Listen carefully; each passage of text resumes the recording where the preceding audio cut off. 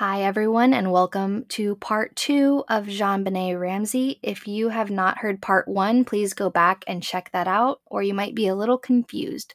There's going to be some repetitive details in this one, but a whole lot of brand new details. So be very excited, but also it's still very sad, very devastating case. So when we left off last time with the discovery of her body, I want to pick back up with a little conspiracy.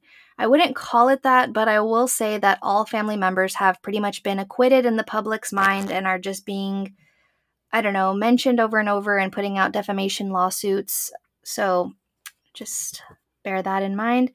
For those purposes, I'm going on the record here to say that they've been cleared and we can't really legally say that they did it, so we can't. Anyways, just from the jump, I'll just get that out of the way now that they've been cleared. But trust me, we have a lot more details to go over.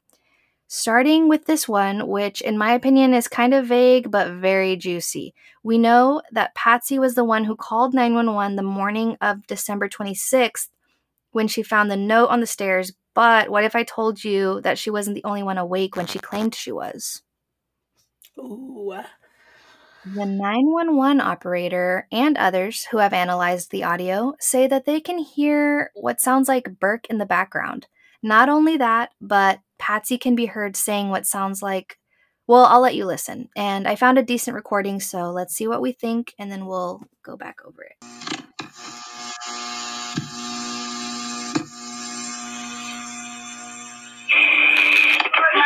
emergency. Police. What's going on?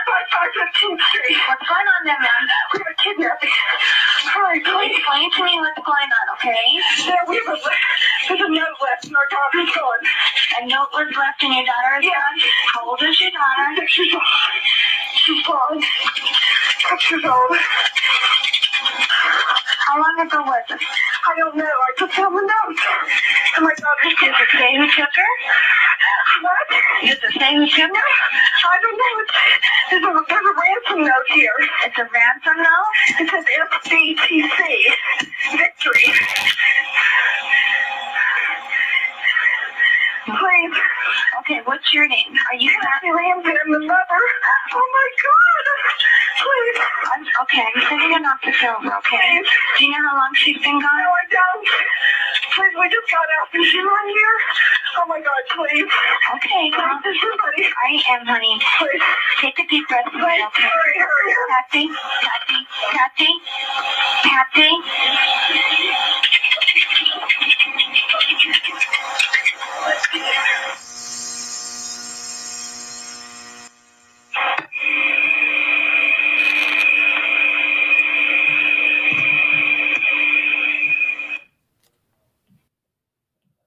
So, after she thought she hung up, the audio kept recording, and that's what we're going to talk about. Okay, yes, go ahead. And then I have a transcript too. So because it was so breathy, 911 emergency, police, what's going on? 755 15th Street. What is going on there, ma'am? We have a kidnapping. Hurry, please. Explain to me what is going on, okay? There's a note left and our daughter is gone. A note was left and your daughter is gone? Yes. How old is your daughter? She is 6 years old. She is blonde, 6 years old. How long ago was this? I don't know. I just found a note and my daughter's missing. Does it say who took her? What? Does it say who took her? No, I don't know. It's there. There's a ransom note here. It's a ransom note? It says SBTC Victory. Please. What's your name? Are you Patsy Ramsey? I am the mother. Oh my God, please. I'm okay. Okay, I'm sending an officer over, okay? Please. Do you know how long she's been gone? No, I don't. Please. We just got up and she's not here. Oh my God, please. Okay, please send somebody. I am, honey. Please, take a deep breath for me, okay? Hurry. Patsy? And then after Patsy, I guess, thought she hung up, there's some extra audio in there. And it's pretty interesting. So the operator's name is Kimberly. And she says that it's proof that Burke is responsible for his sister's death. Or, some people believe that this is proof that her brother did it. And what Kimberly said, her name is Kimberly Archuleta, she spoke out about the call saying that it was the hardest call she ever took. And she says, I think it's because there was something inside me that said something's not right. explaining that when Patsy failed to properly hang up, she heard that what she believes was another voice. She says, "The third voice was a male voice. I knew there was a third distinct voice." Kimberly stayed on the phone because she felt like Patsy's behavior was unusual for someone who was reporting their young child missing. What bothered me immensely after hanging up, it sounded like she said, "Okay, we've called the police, now what?" And that disturbed me. She said, "When I remained on the phone trying to hear what was being said, it sounded like there were two voices in the room, maybe three different ones. I had a bad feeling about this. To me, it seemed rehearsed. That's never changed." Ooh. Kimberly. That's I don't know. I heard some muffling, and I can hear her saying, "Help me, Jesus," after she thought she hung up. But it sounds like there are other voices, but we can't really tell what they're saying, obviously. yeah, it did sound like there was other voices. But even if she said, like, okay, we called the police, now what? That still would coincide with someone that has legitimately thought that their child was kidnapped. You know what I mean? True. I guess you're right. It doesn't seem like it's planned in a dark way. Like, if she would have, like, not stayed hysterical, like if she would have said that she didn't. They said that after she thought she hung up, when she says, "Okay, we did it, now what?" that it went straight back to normal, and that's what freaked Kimberly out and a lot of other people when they listened to it, because they say that they can hear her completely change her tone. Yeah. But I agree with you. That's the biggest sign that if it was like I don't know, like she was like, "Okay, now what?" Yeah. But how does that prove that Burke did it? I mean, though I do We're gonna get into it. So, okay. Mainly because the parents claimed that Burke completely was in the dark, like he was asleep the whole time, which I find very hard to believe. Kids are so nosy unless he already knew what happened. Didn't need to ask any questions. But we will definitely discuss that. Geez. Okay, so that call is frantic and it sounds horrible if it's real. But Kimberly thinks it's rehearsed. Some people think it's rehearsed. I don't really know what to think about that call, because whenever people call 911, it seems to me more natural that they would be freaking out and not just be like calmly saying their address and their name. And, you're not like calling to ask if the restaurant has reservations, Yeah. So here we go. So the 911 operator, Kimberly, said she stayed on the line even though it's clear that Patsy meant to hang up. She felt uneasy about the call, like something wasn't right, and the operator claims that she heard Patsy say, "Okay, we've called the police, now what?" And that she was trying to listen to how many voices there were, because there's at least two and maybe three. Maybe she's talking to Burke.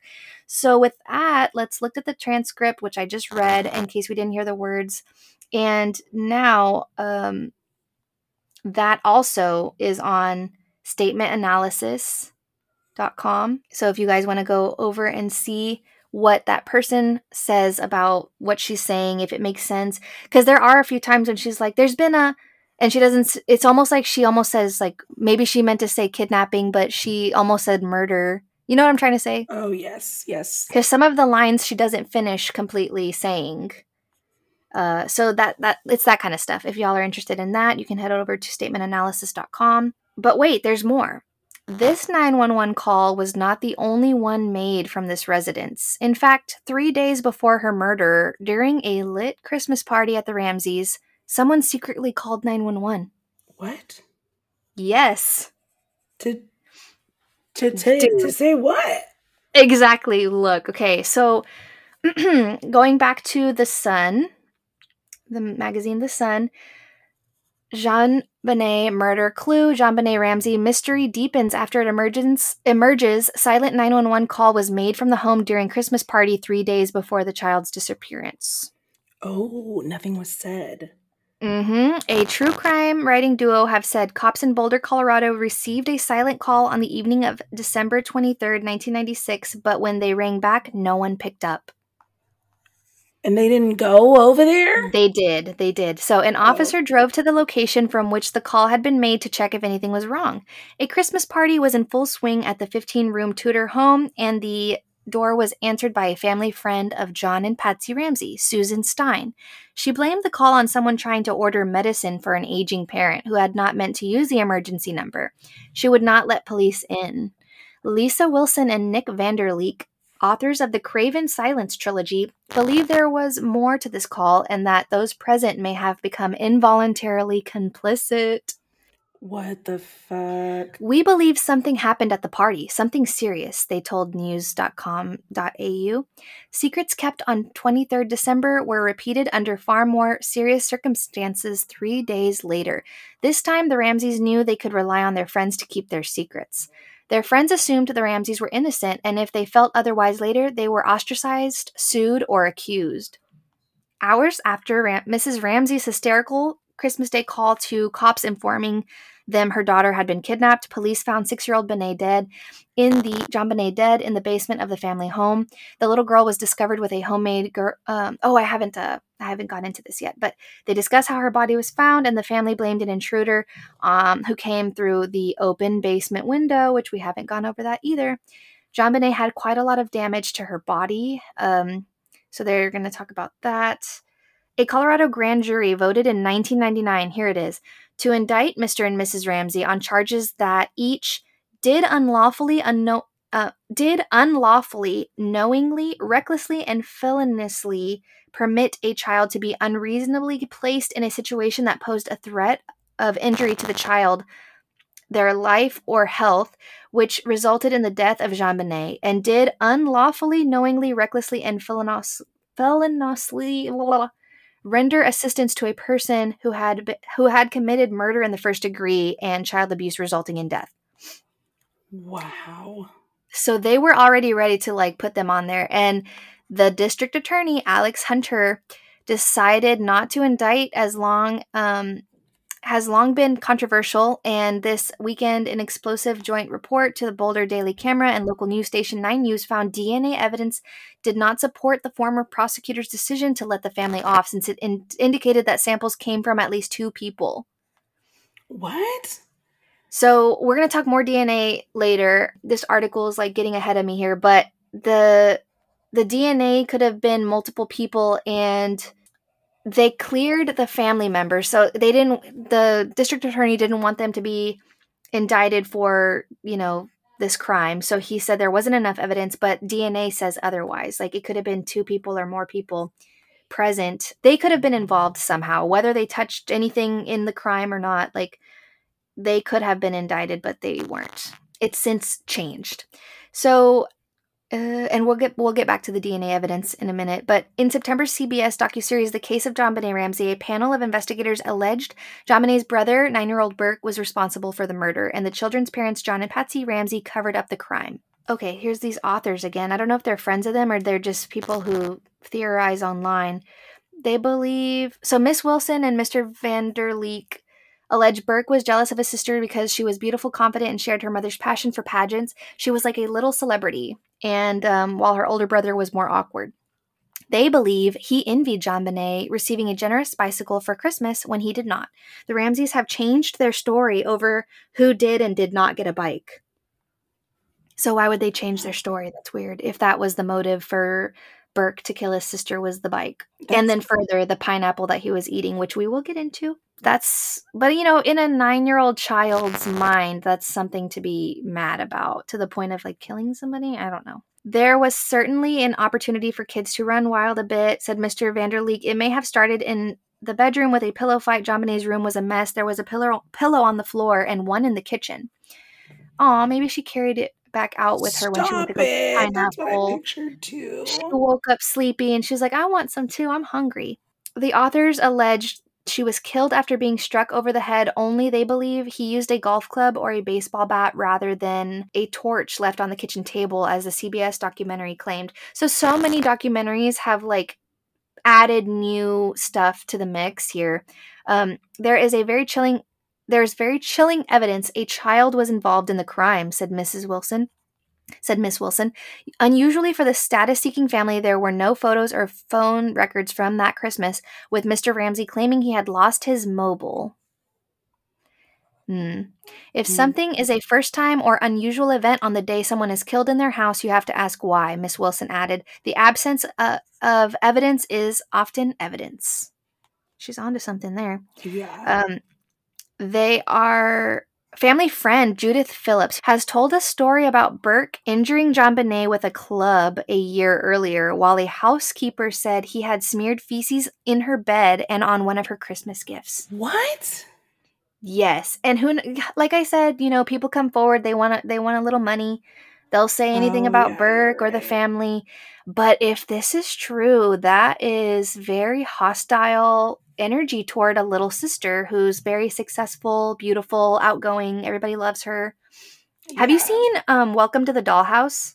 No. Oh my gosh, you would love it. You know the best friend who's Lily from Princess Diaries? Yes. She is the girl who's the main actress in Welcome to the Dollhouse. And it's kind of a weird, disturbing, like dark comedy, but she's jealous of her little sister who's like in ballet and everyone loves her. She's like cute and blonde. And that's what it reminds me of, like how Burke would feel towards JonBenét.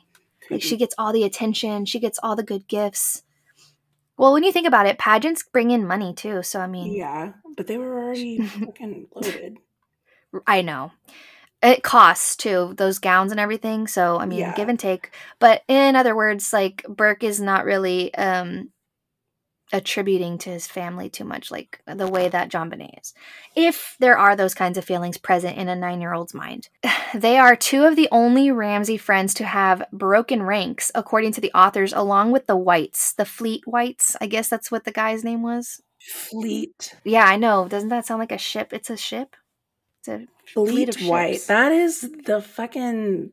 That's the guy who was with John when he found JonBenét's body.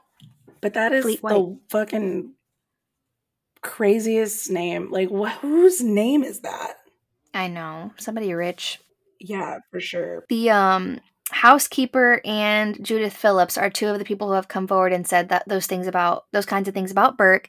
And then according to the authors, along with the Whites. So they've both faced lawsuits over this. And I wonder what Fleet White would have to say, considering he was there when John found his daughter's body. He must have had a lot of details to add. And then he immediately had to like shut his mouth because he got served with a lawsuit. But secrets were important to keep because of John Ramsey's massive affluence with his Access Graphics, they say.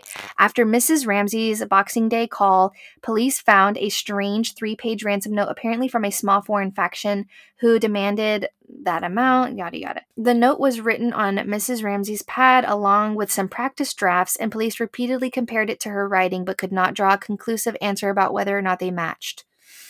The Ramseys moved into the home of Glenn and Susan Stein shortly after the murder and stayed for 5 or 6 months, even after Mr. Ramsey returned to work. That's who they stayed with in Michigan. Or in Georgia. Where did they go? Michigan?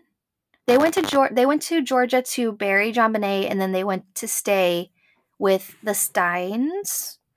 And I guess that's why they came forward with this information, because they were present in the days following this whole mess. That is so terrible. I wonder if they overheard. I would have been so nosy. I would have felt so bad and like wanted to like be supportive for my friends, but also like I want to know, like, Patsy, let's have some tea. Like, come, I have some questions. So the Ramseys moved in with them, and then Mrs. Stein, nicknamed Patsy's pit bull, often drove the boys to school, and Mr. Stein was even employed by Mr. Ramsey. There was this incredible solidarity with them, said Miss Wilson. What's frightening about the case is the way a very wealthy family got everybody to dance. Ooh, said Mr. Vanderleek. There are likely to be more revelations over the coming months as the anniversary approaches. Ooh, yes. Okay, well, that was that. So we now know that there was an additional call, which the reason about the medication needing to be ordered doesn't make any fucking sense. Yeah, why would you do that at a party? It's not like they accidentally called the police. Like, it's clearly stating like they called 911. You don't, hello? Yeah. Unless a child tried to call 911 and they were like, what are you doing? Because something was going on that was nasty. No, don't say. I know. It gets crazier. If you thought those were the craziest conspiracies to come out of this, or theories to come out of this, you're wrong. So back to my notes. There were 2 calls from that residence within the same week. And like I mentioned in the last episode, I found a longer interview with Detective Linda Arndt, and she was the only one on this interview, so it was a completely separate thing than all the specials and the 2020s. They just kind of included some clips in some of those, but Linda Arndt was interviewed, and it's quite telling with the details that she shares. The interview aired on September 17th, 1999.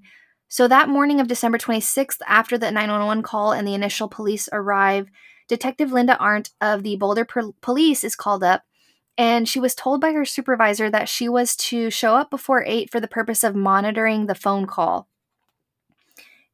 What she ended up dealing with was a whole lot more. She's left pretty much alone with the family and their friends, and how is she supposed to control the residents once it goes from a kidnapping to a murder, causing this to be an active crime scene?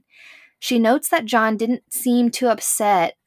She describes him as cordial upon greeting her, but acknowledges that people handle stress differently, and she says she just kind of was making observations throughout the day, not really trying to judge or anything, but was taking notes in her mind, essentially. And she says that at one point John stopped to go through his mail in the kitchen, and she doesn't speculate, but she did note that stood out to her. That he just stopped what he was doing to check the mail. Yeah, I'm not sure what he stopped doing, like if he was in the middle of something, or if maybe he was trying to distract himself or look for something from the kidnappers if they had somehow put something in the mail. So he's in the kitchen looking through mail, and she just like noticed that. Like it almost seemed like she was trying to insinuate that it was a normal day for him, like, oh, let me go about my normal stuff now. So 10 a.m. comes and goes, and 10:30 a.m. she called for backup repeatedly because she's been waiting there. Like they were supposed to just probably go get a quick bite and then come back. She was told that everyone was in a meeting the first time she called, and the second time she called, they were like, we got the message. So they didn't come. They just were like, okay, anyways. Annoying. So 1:01 p.m., she asked John and Fleet White to check the house. She said, don't touch anything, and she heard Fleet White scream for an ambulance. She ran to find them, and this is when John is carrying JonBenét up the stairs with her in his arms. And she says that what she had mentally noted that morning as she monitored the residents just all came flooding back into her mind. It just all made sense to her. That's literally what she said in the interview. Like, she doesn't explain. She doesn't really want to name anybody, but she says it all made sense when she saw him carrying her up the stairs, and that gave me chills. The look on her face, like she's not messing around. She put it together that JonBenét had been dead for a while. She told John to put her down and got on the ground and leaned down, confirming that she was dead. John actually did ask, is she dead? And she said, yes, she's dead. She tells him to call 911. She says everything made sense in that instant, and she has never wavered. She knew the killer was still in the house. That's what she said. Ooh, that is scary. Oh, sweet. Oh, gosh, I can't. Then this is when JonBenét is moved to the living room, and John lays her on the ground close to the tree. As he is already doing it, he asks if he can cover her up, and he placed a blanket over her. So he wasn't even asking. He was like, okay, we're just going to do this. Yeah. And Detective Arndt heard Patsy wailing. Her describing this moment just brought me back to Hereditary, that moment when she's like wailing. Oh, Lord. So Detective Arndt heard Patsy wailing from the back area of the home. I guess she heard the news of JonBenét being found. And Patsy, a pastor, and 4 friends come into the room.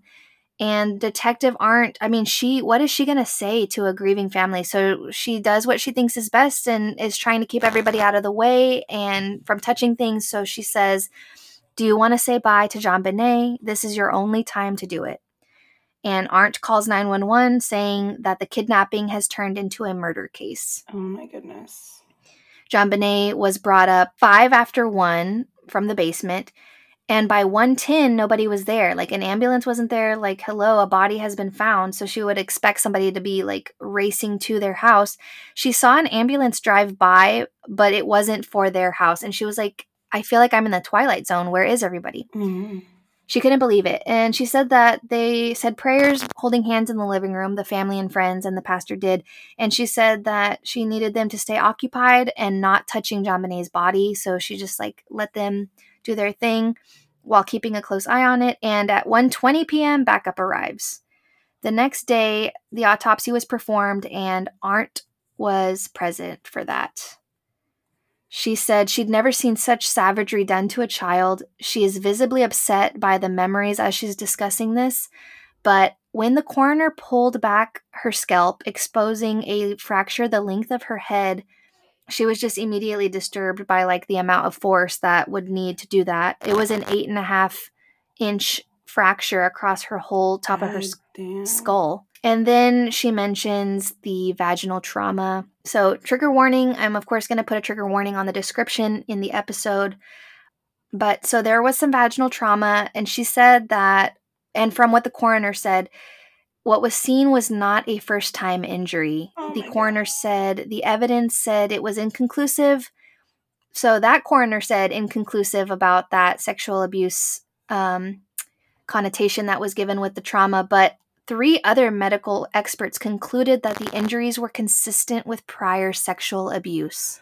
If there's trauma, like what else would it be? There was one spot of blood on her underwear, and I guess some stretching. I don't know how this, I don't know. I don't want to use any kind of description for that, but the trauma, I guess, is just based on any bleeding, and if there's any kind of tearing, they could assume that it's trauma. But how else would she do that? Right. I know. The instrument used is said to have been the broken paintbrush that was nearby in Patsy's paint set. Yeah. And the other part of the broken paintbrush was used to actually strangle JonBenét, which I will go on to describe at the end here. I'm going to save the body description for the very end so that we can just go over it in one swoop here soon. But Detective Arndt says that she'd become the scapegoat for the blunders in this case, but knows that she was not properly equipped with backup for such a case. And her biggest 2 mistakes brought up constantly are letting John search the house and letting him put the blanket on her, which, yeah, of course, those are 2 mistakes. But how could she have known, like, this was going to be this bad? Right. She was criticized. And, of course, like, I'm not trying to use an excuse like she's a woman, but we have John. He's this rich white guy. He just found his daughter. What is she going to do? Like, yell at him to put her down? Like, stop touching her. Don't. Like, is she going to panic and get him to pay attention that this is, like, a crime scene? I don't know. She has a heart, I feel. Nowadays, yes, people would do that. Yeah, especially because of what happened and how this is still unresolved. This is one of the prime examples. Don't touch anything. Don't handle the body. Don't let people walk in and out of a crime scene. Just obvious things, I would think. But she was one person, and it was a tough place to be. So she's criticized often for handling this case, and it just goes on to get worse with how the case is handled, so it's not even just on her. But there was a lawsuit that she filed against her department because like she was getting blamed for all of this going wrong, and it was dismissed in June 2001 by a federal judge stating that she failed to prove that the police chiefs violated her First Amendment rights. So she couldn't really get any kind of justice out of having to be the scapegoat for this. It's just it's annoying, but on the worst spectrum of it. So she is convinced that she knows who did it and never says the name, but in the interview you can clearly see what she's trying to say, and she does know who it is, and she does know that that justice will never be served. That's what she says. And that the person who did it got away and will never be brought in. She's just sure of it. So that... So I do want to share my opinion real quick. I usually try to wait till the end, but I just wanted to ask, like, maybe why Detective Arndt was so taken aback by John carrying JonBenét up the stairs. Of course, he's, like, frantic and distraught, and he carries her because she's his daughter, but I think the layer that he added into this case is the fact that it's so much worse than than that. Like, he is the one who found his slain daughter, and it adds like a victim layer to his character in this whole thing. Do you get what I'm saying? Mm-hmm. So, like, of course it wasn't him. Like, oh my God, this was traumatizing enough to find her body. Like, why? How would it make sense that I was the murderer on top of that? Yeah. Like, how dare it, it even be suggested. So that's my angle on it, that, he's, trying to put a layer of victimization over him, and he's so traumatized, like, don't even try to insinuate he knows anything about it. And I want to ask the question that might come off offensive, but do you think that women in detective work have a different way of perceiving people, settings, character, like how she judged John right away by him greeting her cordially? Or do you think men do the same thing whenever they're put in charge and observing? Since women are said to, like, overthink it and, read too much into everything, I'm just wondering. I don't even think it's like based on like gender. It's literally just the person, like a gut feeling situation. Because there could be a woman that doesn't think that way. You know what I mean? Like, it just prioritize something else instead of and if you're gonna be like, most of the people that are cops have a certain mentality, and I don't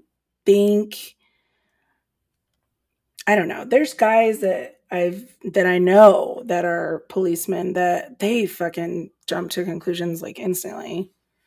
Okay, I see what you're saying. And then there's the whole layer of like the maternal instinct thing, which some women like lack. Like, they don't even really have that, and they say they don't have it.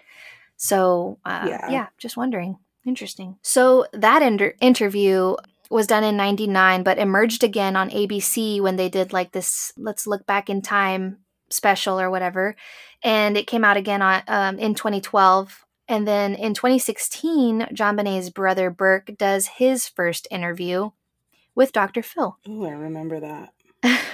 Dr. Phil spoke to the 29-year-old Burke about what he remembers. And I didn't watch it. I still haven't really watched it. I've just seen like clips. And it was the only chance to get out as much as they could, because who knows if Burke's going to like ever want to talk about it ever again. So Dr. Phil straight up asks him if he murdered his sister, and he just says no. People felt so weird about this interview because of the expression on Burke's face. It was like a smile, like Elijah Wood from Sin City. Have you seen that? We talked about it in a previous episode for a minute. You're right. Because that's like instantly what I pictured when I saw his face. I was like, whoa. Yeah. Something's going on. But I mean, it was all chalked up to him being socially awkward. But once again, there's more videos all over the internet analyzing his expressions, how he talks, what he's saying, what he really means. Like, people did it. So check it out if that's what you're interested in. That's so stupid. What he really means. People really want to, they really want to be able to say he's lying, and they will read between the lines, even if it's too far. He was paid for this interview, so of course he was like excited probably to do it, but he was just very nervous. And it was the 20th anniversary of her murder, so it was like a big deal. And it was speculated that his parents were protecting him because he either was part of this or he knew what happened, saw what happened, somehow was involved. And it's speculated that Burke was MIA the whole investigation the day that she was found, because he didn't need to be a normal, curious 9-year-old. He already knew what happened. No need to ask any questions or look around. Ooh. That's one way that people will frame him for being involved. And I'm pressed for time, so check out all of the analysis videos on your own, and like interview and everything if you want. But moving on, let's discuss the Burke did it angle real quick. There was a CBS special that introduced this horrifying idea that Burke killed her, and the Ramseys covered it up for him. And it's the same theory as Patsy did it, because it's like a they snapped situation and took it too far. When they say Patsy did it, they say that it was JonBenét's bedwetting that set her off. Mm-hmm. And that's when Patsy goes on to say, like, I love my children. When you have cancer, your stuff prioritizes real quick. Bedwetting is like nothing. That's where she tied it in to an excuse of how she couldn't have. Because the interviewer straight up was like, you had enough. You were tired of her wetting the bed. They were obviously trying to like trigger her to say, right. like, that's so fucked up. I know. It's pretty messed up. That she used the cancer card for everything was also... She did, yeah. Patsy did bring it up herself. So she would wet the bed often and she snapped, and they think that Burke snapped in that same kind of way. There were reports about Burke throwing tantrums as a kid, and then we just went over those two friends who gave that information about his behavior towards his sister, wasn't too kind. And he would apparently fly into a blind rage and put that towards her. So the theory for this angle is the Ramseys got home between 9:30 and 10 p.m. that night. JonBenet was asleep and was only woken up to use the bathroom before bed. So things are kind of changing in this view of it. She's been either she's been carried and put to bed, or she's been carried in, woken up to go to the bathroom, and then put to bed. She was prone to wetting the bed, so that makes sense that they would try to make her go real quick. And Patsy sets Burke up downstairs with a bedtime snack of pineapple and tea. I'm not sure if the tea was for her. I've heard pineapple and milk in other readings. Mm-hmm. And which, by the way, it's good. If you haven't tried like cream cheese or like cream cheese icing with pineapple, it's delicious. Oh, gosh. Anyway, so they're snacking downstairs, and, well, here is where the theory really divides up. Either JonBenet went straight to bed, as they said, or she went downstairs hungry as well. Patsy was packing for the Michigan trip that they would be taking the next day. They're leaving in the morning, so she's last minute packing. You know how it is. And Burke's eating in the kitchen. He had apparently been jealous of her gifts earlier that day, and now when she tries to eat his pineapple, he gets upset. In the photos taken from the home, there's a heavy flashlight standing up on the counter, and this is what is believed to have been used to strike JonBenet on the top of the head. Mm-mm. And I remember Dr. Phil bringing this up briefly with Burke, and he said he wouldn't have been able to like swing that hard, pretty much is what he said. Not in those exact words, but he was like, I'm a 9-year-old kid. It would have taken a lot of force to really do that. But she's also very tiny, you know. Yeah. And they always have like that little soft spot on the top of their head, and she's only 6. So I mean, who knows? I don't know. It was a pretty heavy, it was one of those tall black flashlights. And of course, I'll be posting more photos of the crime scene and everything. Then here's where, if the 911 call audio is hiding secrets and all that situation is true, if it is, then it makes sense for Burke to have been up and about asking questions later on. But then this is where we would have to like kind of guess, like, okay, Patsy comes in, JonBenet's passed out on the ground. What did you do? Oh God, we gotta fix this real quick. Burke, go to your room. And then later on, the 911 call and all that. You know, like let some time pass, make it seem more natural that we had no idea. Yeah. That he knocked her out on accident or whatever. So I do want to say, if he did kill her and that whole scenario that you just said happened, the mom, her genuinely giving a shit about JonBenet, would she not have been like hysterically crying? Or do you think like an adrenaline rush was like, I think why would both. she not be like puffy eyed when the cops came?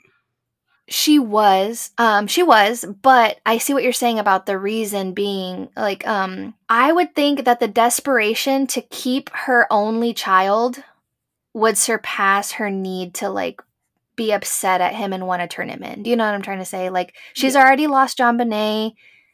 As a mother, she would want to Protect him. Right. Like, don't send him to prison. This doesn't need to be like a family scandal of violence and stuff. So I'm assuming she's just trying to like, that's the desperation coming through of like, oh my God, my daughter's dead. I love her to death, but I'm not gonna even insinuate that Burke had anything at all to do with this, regardless of what's right and wrong. Like, she just had her own reasoning, you know what I mean, about like how to go about it. So that's my theory. Of course, there's like other theories that could even tie into them still wanting to cover up for Burke, even if she didn't love JonBenet at all and was just, using her to live out her dream or whatever. Because that's been mentioned too, that Patsy was more into the image than being an actual like mom and being loving, which I have no idea. I don't know her personally, so we can't say. But that was one of the theories, like of a mother possibly being able to go along with this. Like, they just guessed that, well, all JonBenet was a meal ticket, Yeah. But anyway, so with the 911 call and everything, that's when it would like fit in with what did you do? Help me, Jesus. And the Burke in the background asking, what did you find?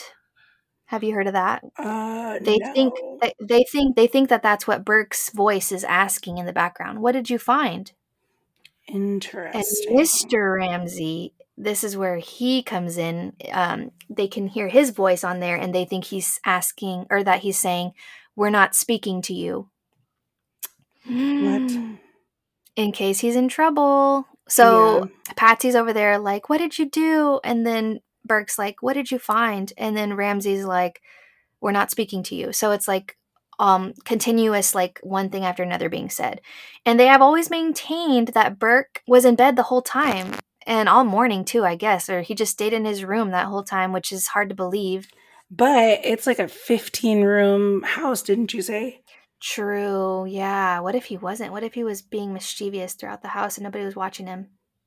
I want to know where the housekeeper was at too, because I would have said, like, if we have friends already over, bring the housekeeper over to keep Burke busy, you know what I mean? But Yeah. dang, I don't know. That's a good question.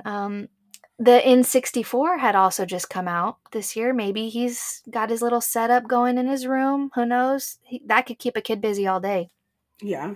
I don't know. I'm just throwing out ideas because I really don't know what Burke really. He's just like so oblivious to what's going on. He has to have known something. Just something. Not anything having to do with his parents killing her or anything, but like, I don't know. Kids just seem like they would wake up or want to know really badly what's going on and do anything to find out. Yeah. Sneak around or whatever. So years later, more theories and findings, of course. It was discovered during the initial investigation that there was a torch on the kitchen side. This too was predicted to be the murder weapon. Regardless of who hit her, it had to be a hard hit with a heavy object to get that head fracture. I don't think she was struck more than once, just revealing how devastating a blow it had to take. I think it was just one big hit. However, there wasn't DNA on the torch, so it was discounted. But if they had time to clean things before calling 911, could it have been the murder weapon, maybe? Yeah, I They think just it cleaned it really well. The police had not searched when they arrived. I thought that they did, and I didn't mention this, but they didn't search so thoroughly because they didn't expect to have JonBenét in the home. They thought she was completely gone. So I think they kind of did like a glance through to see like any broken windows or anything, which they still missed one. So I'm upset. Maybe they were like hungover from Christmas, you think? I mean, it could be a possibility. They're like, damn, I wasn't supposed to come in today, but Or here we are doing a shitty job. Yeah, yeah. They're like, that's my only excuse I would be willing to give is they're hungover, they can barely see. At that point, they need to be calling in because this is important. So there was no sign of forced entry when they did check. And investigation-wise, I need to mention that the Boulder Police and the Boulder District Attorney's Office didn't get along too well over this whole process, so that was also hindering the investigation. It was such a high-profile case, and they couldn't agree on how to go about it. It was just a whole lot of politics and who did what, who didn't do that, like things like that. So it was very petty.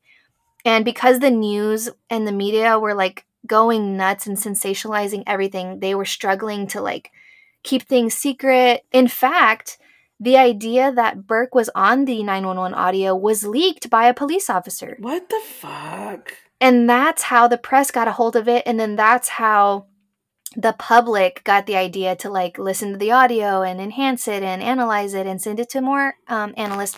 And also, I didn't mention the Ramseys hired their own personal investigator, and then the DA hired a private investigator. So they're just like weaseling around each other instead of like working together, and it's annoying. What the fuck? Yeah, I'm like, really, more can go wrong here. So it's a high profile case and they couldn't agree on how to go about it. And then the Boulder District Attorney appointed Detective Lou Smith as lead investigator, separate from the police, the local police department, separate from them. And so Lou Smith has since passed away, making it his life's mission to find out who did this. But his granddaughters now have a podcast focused on this case. Oh, their podcast is called, I know, it's sweet. And I think that's who the article was talking about when they said the duo. I was like, who, us? But no, not us. The duo investigating this on a podcast. The podcast is named is called The Victim's Shoes. And I saw them featured on the 2020 special that I used. So I thought that was very cool. That is cool. That their grandfather was really involved heavily. He was like investigating this whole thing on his own. So he had a lot of things in his possession that he shared with his granddaughters. And so I'm going to check out their podcast. You guys should too, because they have a lot of stuff that's true, like real evidence. So I'm going to be taking a listen to that. And very inspiring stuff. I didn't check it out. It looks promising. So let's take a look. And then Detective Lou Smit really put his all into this. And part of it is he was looking outside the box, whereas everyone was trying their hardest to find where Patsy and John went wrong in their plan, in their scheme. Mm-hmm. He was really trying to think of it as it could have been anyone. So he really thinks that it was a sex predator who did this. Yeah. He found things that the local police seemed to have overlooked the morning they investigated the home for the intruders. There was a rope near the home outside, and it was not tested. No footsteps were outside, but maybe it was snowing that morning. So if they did come and go, the snow covered their tracks. And I'm saying there because it's possibly two people, if not one of either Patsy or John were involved. The basement window was broken, and they didn't see that somehow. A footprint was found down in the basement, and there were 2 small round marks found on John Monet's body, indicative of the use of a stun gun. That's huge. Mm-hmm. They did, to be fair, they did say that because it's like 2 little dots on her back, I think under where her neck is. And those 2 dots also have been speculated to be marks from some kind of train toy that Burke had, and they assumed that he used it to poke her body after he knocked her out unconscious. So that's what they theorized if it was Burke. But if it wasn't Burke, a stun gun was used in either removing her from her bed, or maybe they hit her while she was in bed and she woke up along the way and they had to use the stun gun.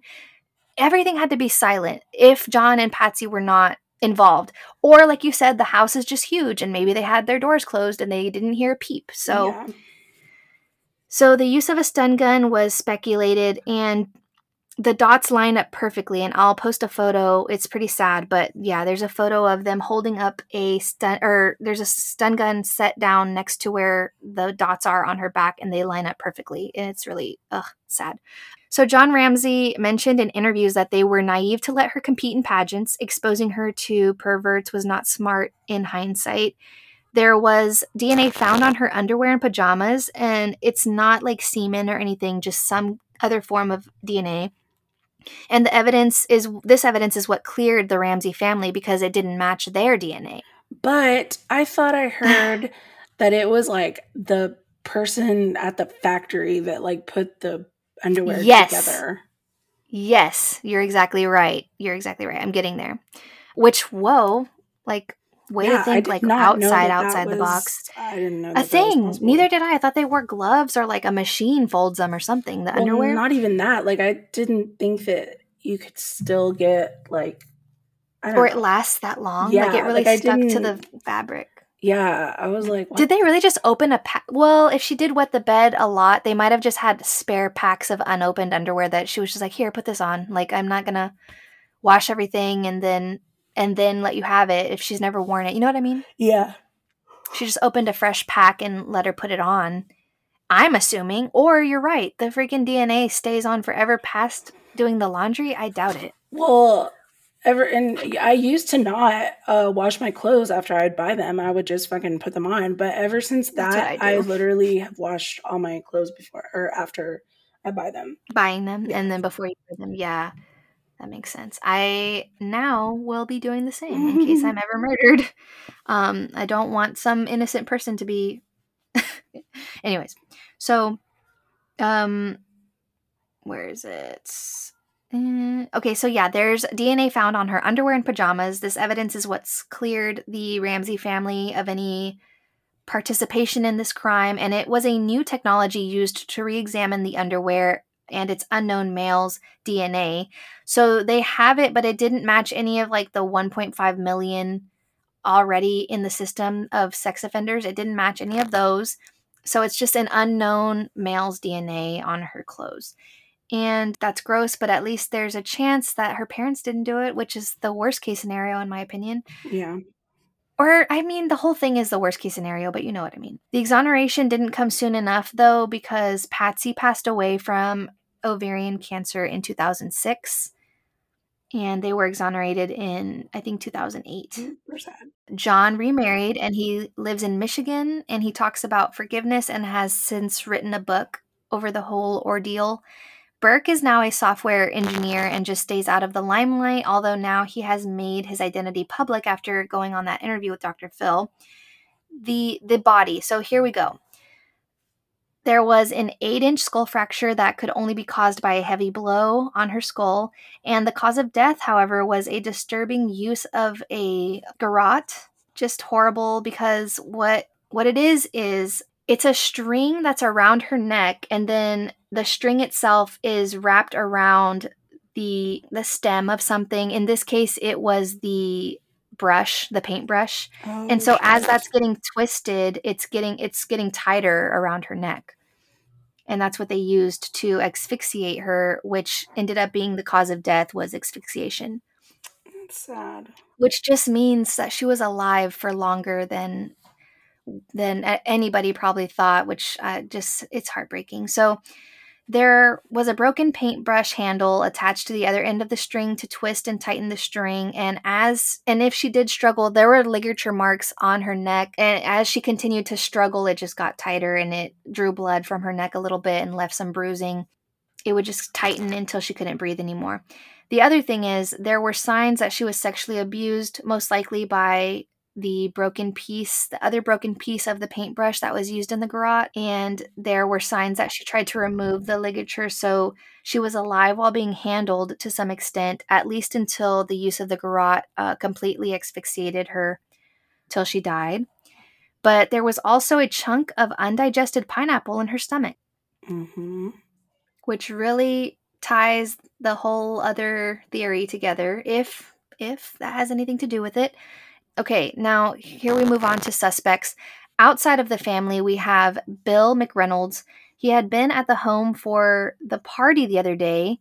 He dressed as Santa Claus sometimes, so I'm assuming he was dressed as Santa for that Christmas party 3 days ago.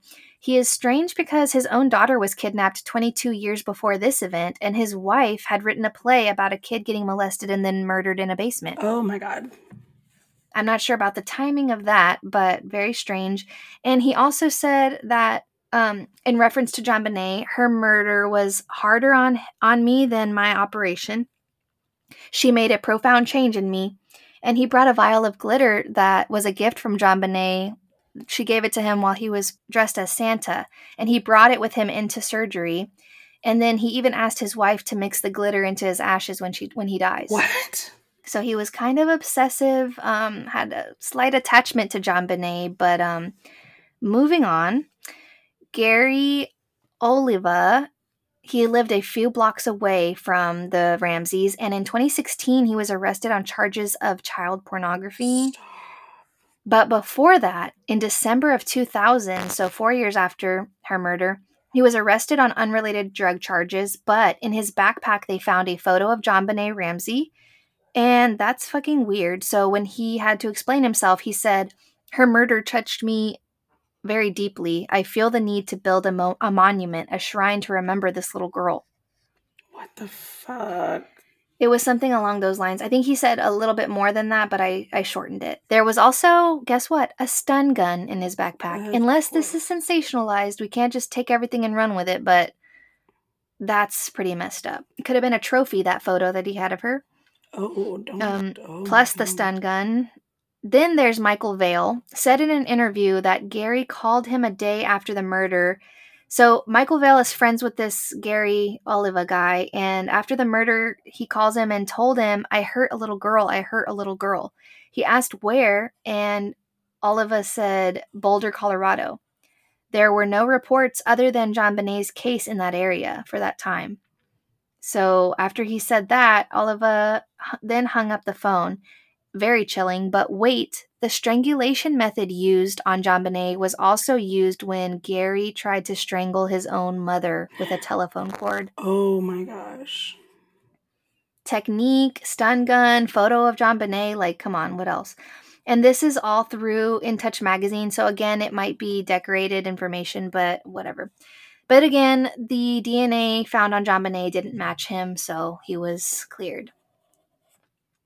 Same thing with the other guy. He was also cleared. So these weirdos are just weirdos, but they are not tied to the crime. Then there's a whole nother brand of weirdo that we like to call John Mark Carr. He's a divorced father, and he confessed in an email to a journalism professor who had been talking to him for 4 years to gain his trust, this professor.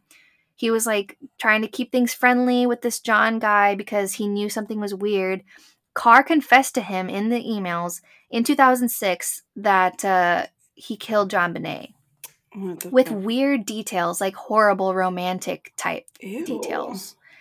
That he told her, like, shut your beautiful eyes and like weird stuff like that. It was, and he said it was very disturbing for him. The professor, Michael Tracy, he had to keep up the facade and like take in all this information, like squirming in his seat without letting Carr know that he was like really disturbed. Oh my goodness. And in his email, he used similar wording as the ransom note, and he used Patsy's mom's nickname, Nettie, which is weird for him to know. He wrote that he was in love with JonBenet and that he took her out of the bed and into the basement, and she asked where she was, and he said that we're in your basement, and he hit her with a flashlight. That's what he said. On August 16th, 2008, with British intelligence, Royal Thai authorities, and U.S. Department of Homeland Security, they found Carr hiding in Thailand, trying to escape a child pornography charge in California. Oh my gosh. So he was in hiding in Thailand, which is, This gave the clearance of the Ramseys a push. So after all these like weirdos started coming forward, then they were like, okay, let's let up on Patsy and John a little bit, I guess. But the DNA didn't match his either, so he wasn't charged. He maintained that he didn't act alone, and there were 2 separate footprints found, so maybe he didn't act alone if he was involved. What the fuck? Just his DNA wasn't there. Then the family hired a private investigator, Ollie Gray, who says a Michael Helgoth, 26 years old, did it, and he owns a junkyard in the city. Oh no, he works at a junkyard, but I think he's an electrician at this time. But they just mentioned what he did and who he was, not really anything detailed. But okay, here's where it gets fucking weird. Are you even ready for this? No. Oh my god. So now we kind of got closer to insinuating this earlier when we were talking about like perverts and like the neighbors and like the friends knowing something was going on, and like 3 days before that 911 call, that was weird. They're saying there are rumors of like a sex trafficking ring in that area at the time. Mm-hmm. And there's a cult leader that seems to, I don't know, let's just look into it. So this theory is crazy. The show that they're talking about is, I forgot, one of the other docuseries mentioned this whole theory. So the cult leader. The show hinges on a tip-off. I'm reading from The Sun again. A tip-off from convict Bernice Johnson, serving 20 years for attempting to murder her ex-partner, Todd Fuss. She claims Todd and an accomplice could have been JonBenet's killers, and said that it was a kidnapping for hire, and it had been ordered by cult leader Scott Carruthers. Scott Carruthers is believed to be a cult leader that could contact aliens through cats. What the fuck? Yeah, so he's like in touch with aliens. He knows the deal, and for some reason he needs JonBenet. So in 1989, Bernice was living in Maryland and met Carruthers, who had formed a group called BDX, Beta Dominion Xenophilia. Okay. Which he claimed was a level of U.S. intelligence 39 levels above the White House and run by aliens. 39 specific. I know.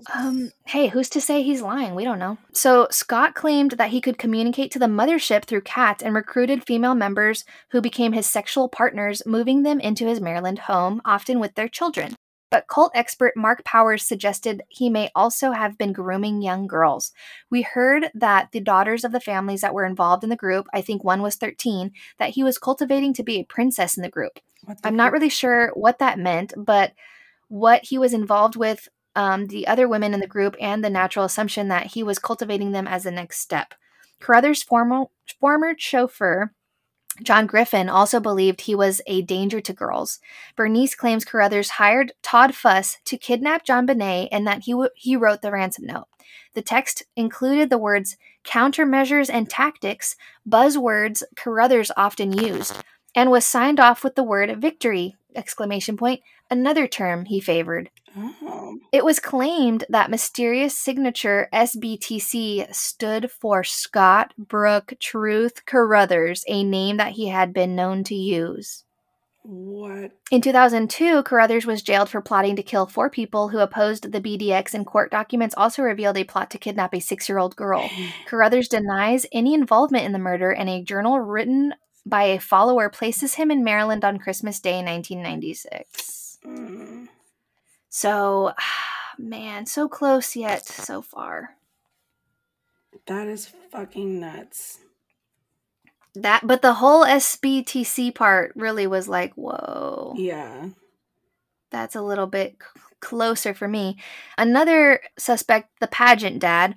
It's not the only theory in this same show, and I will mention it in a second because I'll have to go up and look. But Mum Patsy, a former beauty queen, had entered JonBenét in local pageants from babyhood, and she was well known on the circuit. Dressed up to the nines, slathered in makeup and sporting bouffant hairdos, the confident little girl can be seen in numerous videos strutting her stuff on the stage and posing for pictures. Bernice tells Robert Clark that she and Todd Fuss, entered their daughter, Cinnamon, into pageants in Boulder where they came across the Ramseys, and that her partner behaved oddly towards the other girls, this Todd person. I found him leaning on a door frame where some little girls were getting dressed. Some older little girls were getting dressed, and I said, don't you think it'd be a little weird if some strange man was watching your little girls get dressed and put on makeup? She says. He started cussing, telling me I need to mind my own business. She also claims that he boasted about breaking into houses, and just before Christmas 1996, he told her he was going to come into some money. He also put a deposit on a new truck, which he couldn't afford, telling the garage to hold it until he could pay in January. What the fuck? Yep, so that's weird. And I'm guessing it comes back down to the DNA not matching. The junkyard mechanic is who I mentioned earlier, Michael Helgoth. He was already the focus of one investigation. The mechanic worked in a junkyard in Boulder, and a colleague, John Kennedy, revealed that in the run-up to the murder, he had said he couldn't wait until Christmas, as he and a partner were about to make $50,000 to $60,000 each. Whoa. He also allegedly asked what it would feel like to crack a human skull. He claims his torch, his prized possession, went missing before the murder. What the fuck? Like, all these little bitty... And they're all over the place. Yes. What if everyone's involved? Yes. Goddamn. It's all spread out to throw us all off. It's the whole group at this point. Yeah. A large torch that did not belong to the Ramseys was found in the kitchen of the house after the murder. So this torch, like, it wasn't theirs this whole time. I didn't even know that till I just read this right now. Wait a minute. It was those big black ones. So they say. And I'm picturing a fucking security guard with those fucking things. Who's to say that it wasn't like a cop's and he like forgot it was there? And it was in the photo. Yeah. Maybe. I'll have to look into that. But if it's this guy, it's like, geez, what the heck? Also, not to mention, he died from an apparent suicide in 1999, so they couldn't even really ask him anything. Mm-hmm. When they stopped trying to pin it on John and Patsy, they ran out of time to ask that guy anything. And Bernice Johnson claimed Todd Fuss had taken her to Helgoth's yard on several occasions and was on friendly terms with the staff. Helgoth died in an apartment suicide in 1999, days after a press conference when DA Alex Hunter claimed police were closing in on the suspects. He got nervous if it was him. Jesus. A stun gun and a pair of high-tech boots were found near his body. A stun gun again? This can't be real. Did everybody just have stun guns instead of pepper spray back then, or what? The program asked for a DNA sample from Helgoth's family, but they were unable to provide one. How were you unable? Yeah, just go to his, hairbrush and give him a piece of something. Then there's the drifter. In a completely separate theory, retired police officer Jim Benish believes JonBenét's death could be linked to 2 other murders. Tracy Neef, who bears a striking resemblance to JonBenét, was 7 when she was abducted on the way to school in 1984. Her body was found in the foothills of the Rocky Mountains near Boulder. While working on the case years later, Benish came across brothers Todd and Aaron Schnallow. Aaron, who had a juvenile conviction for sexual assault, had been arrested and jailed for the murder of 4-year-old Lacey Ruff, whose body was found floating in the sea in Hawaii in 1993. Todd gave evidence against his brother, but witnesses claimed the person they saw carry the little girl to the sea was in his late 20s, which fitted the description of Todd rather than Aaron. He is also reported to have admitted to a family member that he had done a terrible thing in Hawaii and had been the one to carry the little girl down the water. All 3 girls were sexually assaulted and then strangled. They're like really just... Yeah, they're really trying to reach. I'm sure there were more murders of little girls. Yeah. Clark also concludes, although the theory that Scott Carruthers may be connected to the ransom note is captivating, he adamantly denies any involvement and we cannot place him in Colorado at the time of the murder. So that's that. The suspects are all over the place, but investigators found, guess how many predators living within a 3-kilometer radius of the home? 30.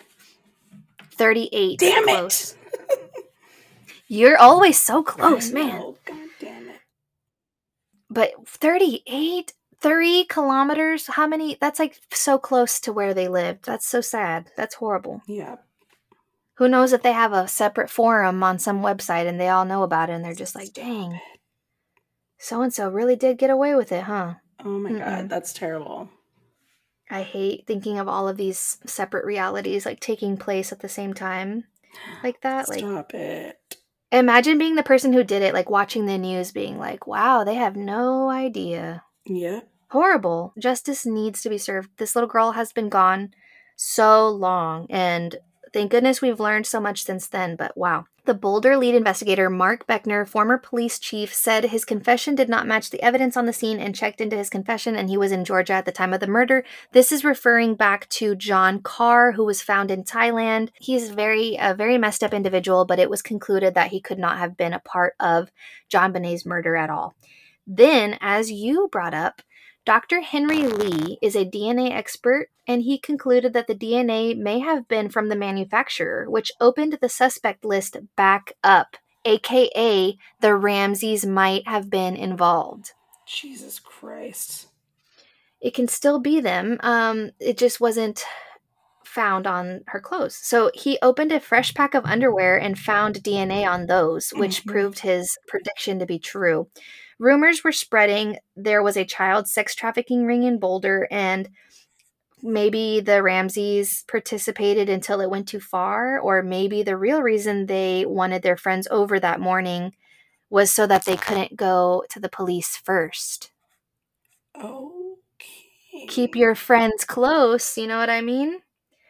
So that's my theory. I didn't read that anywhere, but I mean, would you really be calling your friends? I would want to go through this in private. I don't need people coming over and like watching me cry and stuff because I'm worried sick. If anything, I would like call my family maybe, but not like have them come over during this, I'm sure. Oh, yeah, for sure. And I'm sure, well, and thankfully now the cops would at least be like, they can't come inside, or they can't even like come close to where the fuck you're at right now. Right. And who's to say, you know, maybe JonBenét, something happened 3 days ago and the continuation finished up, you know, and so now she's dead and the neighbors know about it. So let's call them over and make sure they don't say anything to the police. So that's that. There are still, it's an ongoing thing. It's not a closed case yet, but they're really running out of suspects because it's just been so long and people are passing away. You know, if the guy might have been an old guy back then, he's long gone now, you know? Yeah. Geez, but I don't even know. I didn't even write anything to wrap this up because it's just so open still. this whole thing. Yep.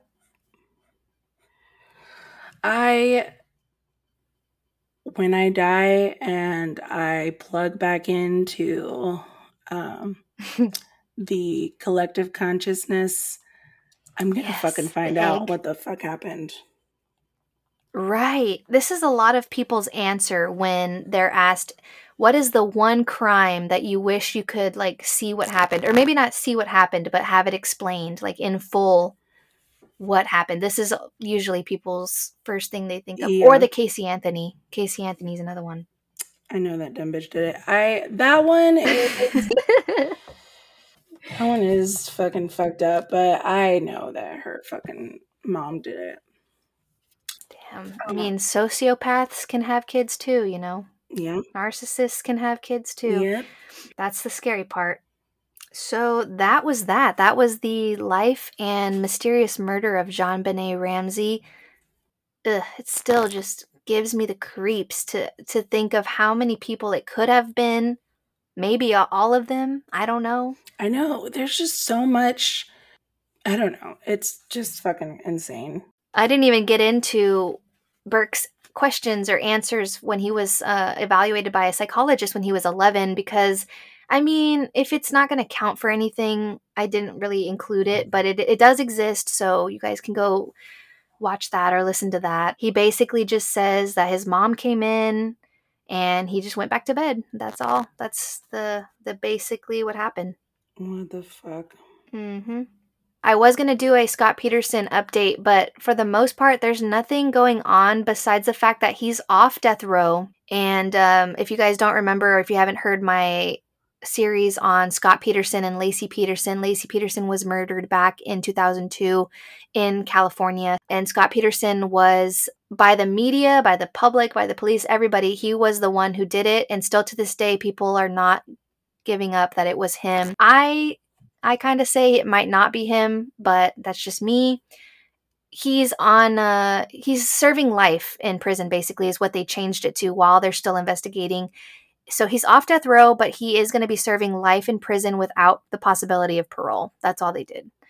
That's what they sentenced him as this continues. But there is also a Josh Duggar update, and he was found guilty. Or guys, how did we not get back on with this? Yes, we should. But yeah, for the most part, this is the end here. We can definitely give some updates before the new year. Hey guys, next time we hear from y'all, or you guys hear from us, it'll be 2022. But Josh Duggar, wow, he is disgusting. Yeah, for fucking sure, dude. And I read the oh no, what was on his computer? Yes, I read the description and it was fucking terrible. Was it violent? It was violent, yes. There was some that wasn't, but there was some that was extremely violent. And the baby, it was to a baby. She was 3 or 4 months old. No. I wonder if it was the which I was going to cover this, but it's just way too dark. It was making me sick. But this Australian guy, they finally caught him. If this is the same video that was found on Josh Duggar's computer, it's called The Destruction of Daisy, and Daisy was only 3 months or 4 months old. Oh my God. I know exactly what you're talking about. I remember hearing about Daisy's Destruction. Ugh, that's what it's called. There's a Australia special on it on YouTube that I watched, and they really, with all this computer stuff, people forget, like, we have CIA and like FBI, and they know how to do hacking and like getting into the computer, but so do regular ass people, and so do fucking monsters. They know how to fucking hide shit online and use the dark web, and it's just so horrible. Yes. So that's how Josh was able to like get a hold of that kind of material, because obviously they're constantly checking online like how to get rid of it, but with the dark web type stuff, like it has to be purchased and like given to them on like a drive or something. The woman, the detective, or I guess the detective, the agent, she said that was working that case. She says that she had like a software on her computer that like basically anyone, any IP address that accesses this like a specific website that is Oh, it'll flag. yeah, that it flags. And she said that Josh's did like so the first time it flagged, she like kept a log of how many times he went in there and like That's how what I was long. gonna say. She had to keep that documented. So they were investigating him for a long time before they finally were able to do that. And I figured because they really wanted to get him good, like put him away. Yes. So they really waited to get enough evidence to like say you're fucking sick. You need to be rotting in prison. But he's only gonna serve the maximum is 20 years. Jeez. Well, I will say good luck to his dad who's running for governor or mayor or something right now. Oh Lord. I wonder if he's trying to like desperately get the limelight away from his disgusting son. And yeah, there's a lot of speculation as to whether his wife was like fine with this because there's no way she didn't know. That's exactly what I was telling Jeremy. Like I wonder if she was like, you know what? I know that you're as long as you don't sick. touch our kids. Kids. As long as you don't touch our kids and as long as you don't talk about it to me, then you can do whatever the fuck you want. But he also wasn't looking at it at home. He was looking at it at work. Oh, he probably had a secret computer, like a separate. Oh, no, I think it was his work computer. Away. But I think he was I think he's self-employed. Oh, but he would like. She wouldn't be wondering what he's doing on his computer, though. In other words, like while he's at home, he only looked at it whenever he was at the office, and I think it was that. I think it was that used car place that we talked about at one point. Yeah. Interesting. Mm-hmm. Whoa. Wow. Well, geez. A whole lot of dark stuff. I didn't really mean to make it this dark right before the holidays and stuff, so maybe we should like talk about something light before we wrap it up. What are we gonna, have no what is there? Outro. Okay, for one, I finally watched Home Alone all the way through as an adult, and that is funny, but also very scary because I had a nightmare once that I was alone and no one was there, and that was the worst feeling I've ever felt. Okay, I thought you said that you were going to keep it lighthearted. But on the positive side, I love that home. John Hughes, the guy who always like sets up all of these little movies from the 90s. Mm-hmm. Her house was so cute, but what got me the most, it tripped me out, to be honest, because obviously I was on edibles and watching this in the tub like I always do. That's my comforting, okay? That's my self-care. Nobody judge me. I saw that they also like to have the same color of cosmetics and toiletries in their bathroom. And they're the same color as mine, mint. Stop it. Like I'm talking like my shampoo is in a mint bottle, and it's not like, which I should be. I'm going to save the refillables that I have now, but anyways, it tripped me out because I didn't know other people did that in their bathroom. Like the toothpaste matches the shampoo and the shampoo matches the soap. I didn't know anybody did that to begin with. Wow. It's fun. It's just aesthetically pleasing. That's all. That's what really got me. Like he was, it's the scene where he's going to like put the toner on his face or whatever after the aftershave. Mm-hmm. And I saw the sink and I was like, no way. I don't think I've ever noticed that. Only you in your Only this one time I noticed. And also, I know what could have prevented the whole thing if his little cousin wasn't a bedwetter. What happened? Because the cousin was a bedwetter, his mom felt bad after she punished him and put him up in the attic. And so if he was going to be sharing his bed with his cousin, they would have not forgotten him, but because he didn't share his bed with his cousin, they forgot him. That is correct. That is correct. I just had to get my mind. That was just a little palate cleanser. That's all. I just needed that. Okay, guys, it's been rough reading over and over this case. But what are your favorite like holiday movies, or what do you consider like stuff you should watch around Christmas? You were gonna say, what is your favorite unsolved murder? Oh, geez, yeah. Let's bring it back. We have plenty of time to discuss those. I don't have a favorite. Well, guys, that about wraps it up for, this year for Gimme the Creeps. Make sure you are following us on Instagram at GIMME the Creeps and on Twitter so that you know what we're up to, what we're discussing for the week. And make sure you leave us an Apple review because we would really appreciate that as well. That really helps us out. Don't forget about the short story contest / giveaway. The deadline is mid-February, so share that idea with your family and friends. And please stay safe and watch your little ones because this is just a messed up world. And hopefully next year it's a whole lot nicer of a world. Thank you guys so much for joining us every week. We love you and cherish you. Happy holidays. So, did we give you the creeps?